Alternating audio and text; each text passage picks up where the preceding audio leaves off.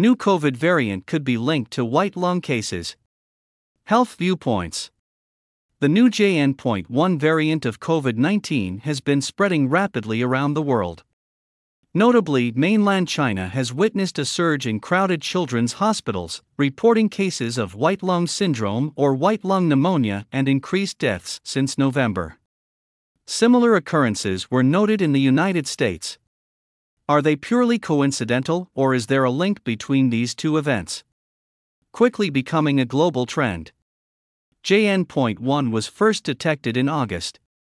It has since been identified in 12 countries, including the United States. According to the Centers for Disease Control and Prevention, in the United States, JN.1 rose from less than 0.1% of SARS-CoV-2 circulating viruses at the end of October to 15 to 29% as of December 8. It also spreads in Europe, including the United Kingdom, France, and Asia. JN.1 has tricks. JN.1 originates from a subvariant of Omicron Parola BA.2.86 and is a recombinant form of two variants, the early BA.2 sublineage and the subsequent XBB lineage.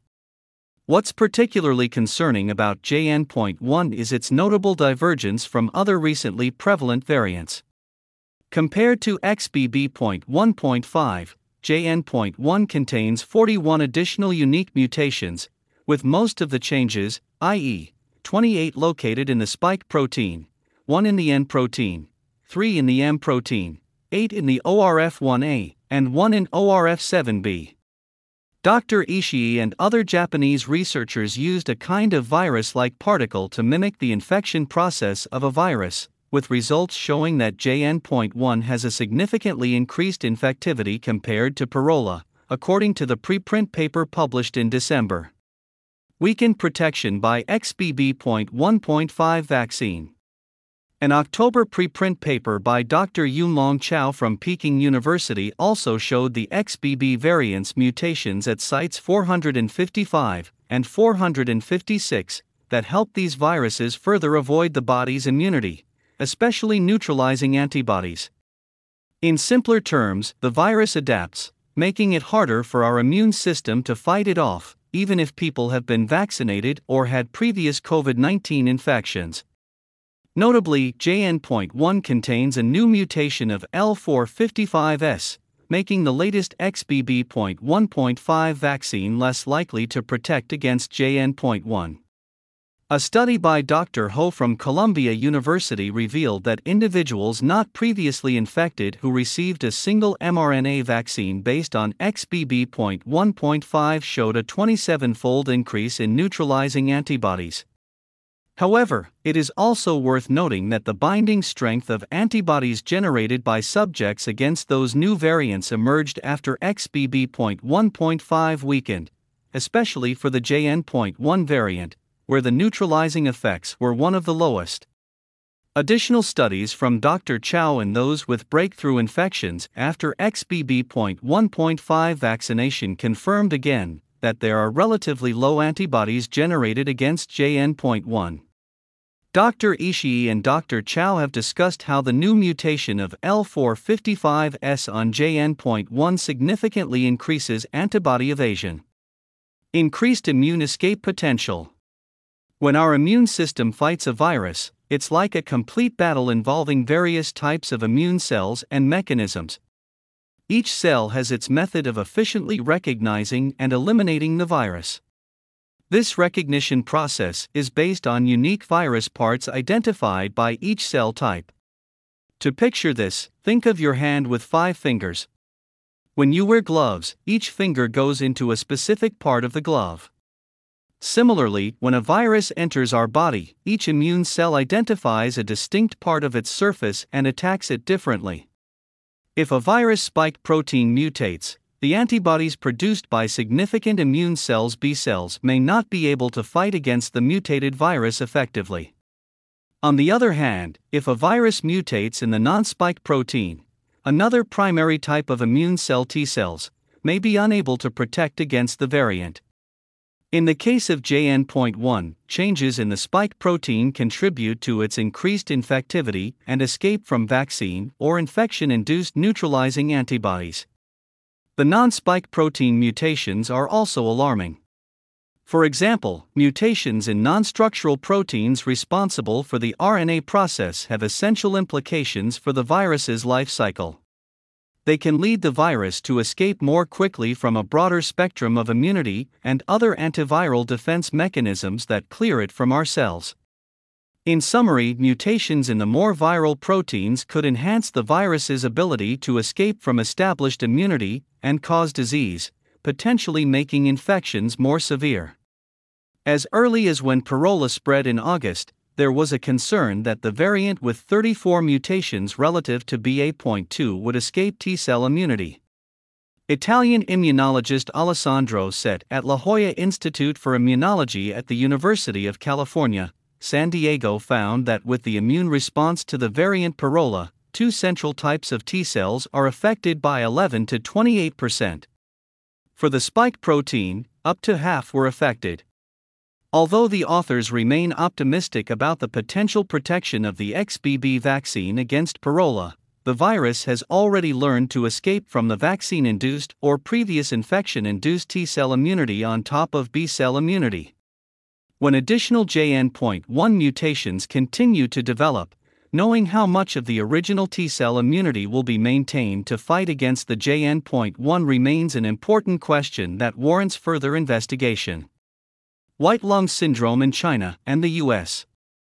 Even though direct data does not indicate a more severe disease, there is a specific concern about JN.1. Along with the rise of JN.1, a mysterious disease has also appeared. Since late November, a surge of thousands of mysterious pneumonia cases has flooded into the hospitals of Beijing, Tianjin, and Shanghai. The large number of patients and severity of cases have raised an alarm similar to China's initial January 2020 COVID-19 outbreak. The World Health Organization urged China for details of pathogens in this recent respiratory outbreak, according to Reuters. However, China initially claimed it was mainly caused by mycoplasma, which usually links to mild lung disease and is not categorized by China's health authority as an emerging infectious disease. The symptoms of white lung syndrome include high fevers and unusual symptoms of silent hypoxia that are similar to COVID-19 associated pneumonia. Reported cases in children with white lung pneumonia or white lung syndrome in the United States and Europe are escalating, increasing public concern alongside the rising JN.1 curve. Coincidentally, Ohio's Warren County experienced an extremely high number of pediatric pneumonia cases with 142 cases of pediatric pneumonia since August, issuing an official alert on November 29. On December 5, a Detroit mom shared that her son appeared to have white lung pneumonia when one of his lungs was completely white. The onset of this mysterious pneumonia in August occurred in the same month that JN.1 was detected. Nothing is coincidental. Although a medical analysis of the pathogen of this pneumonia is lacking, there are several red flags when we attribute these lung problems to mycoplasma. The SARS-CoV-2 virus and mycoplasma are completely different pathogens, yet the symptoms of pneumonia caused by both appear to be similar. They attack different parts of the lung with different clinical courses. The human lungs exhibit a structure extending from the larger trachea to smaller units like alveoli, supported by the interstitium between these alveoli. SARS-CoV-2 gains entry through ACE2 receptors, which are distributed abundantly in alveolar cells, leading to pneumonia and marked by damage to both alveoli and the interstitium. Severe cases are evident as large white lungs on X-rays, signifying widespread inflammation. In contrast, mycoplasma affects the bronchi, causing milder inflammation, usually without severe pneumonia. It is generally mild and improves in about 1 week. Media reports on severe white lung cases resembling prolonged COVID-19 progression raise concerns. On December 15, the China CDC reported 7 cases of JN.1 and did not rule out the potential for it to become the predominant strain in China. However, JN.1 was reported by Shanghai as early as October 11. China does not routinely test for the SARS-CoV-2 virus in patients with pneumonia. The actual number of JN.1 strains in China is unknown. Many countries have relaxed their COVID-19 RNA testing protocols, particularly in cases involving children. The challenge arises when individuals, especially those with pneumonia symptoms, may not immediately consider undergoing a COVID-19 test. Without conducting a COVID-19 test, it becomes less likely to determine whether the JN.1 variant causes the infection. This situation is prone to underestimating the prevalence of JN.1 cases outside of China.